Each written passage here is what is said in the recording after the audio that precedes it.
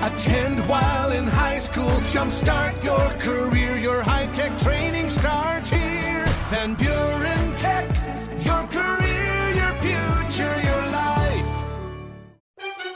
Tuesday, the emotions ran high at the Breslin Center as Michigan State hosted Indiana in the first men's basketball home game since the shootings last week.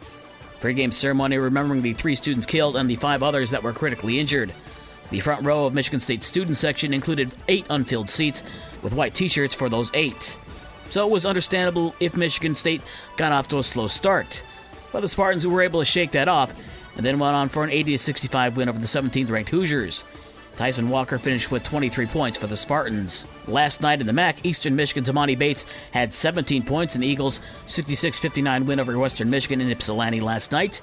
Lamar Norman Jr. had a game-high 18 points for the Broncos in the loss. Buffalo over Central Michigan, 63-35 in Buffalo. Brian Taylor had a dozen to lead CMU.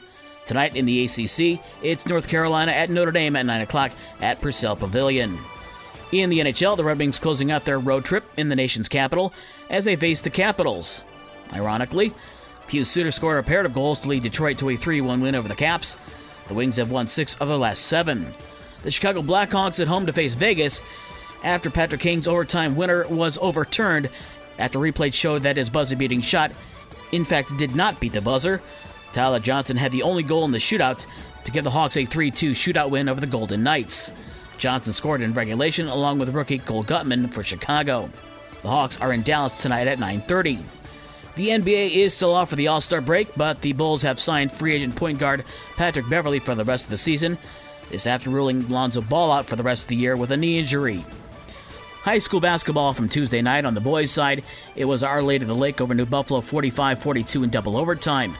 Countryside over Michigan Lutheran 61-46. Buchanan beat River Valley 62-53. Berrien Springs beat Bridgman 46-39. With South Haven over Constantine 49-42. Niles beat Edwardsburg 59-48. Gobles beat Delton Kellogg 57-50. Kalamazoo Christian upset Watervliet 53-50. Kalamazoo Hackett over Allegan 61-48. It was Lawton over Coloma 44-40. White Pigeon beat Hartford 57-36. Howardsville Christian beat Martin 71-52. It was Parchment over Pawpaw 75-52. Mendon beat Bangor 62-31. Bloomingdale beat Centerville 75-29. Decatur over Marcellus 48-46.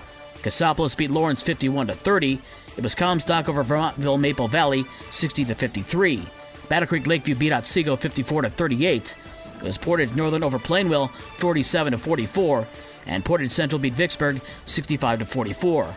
We have all the scores from last night, including all the girls' action and tonight's schedule as well, on the podcast page on this station's website.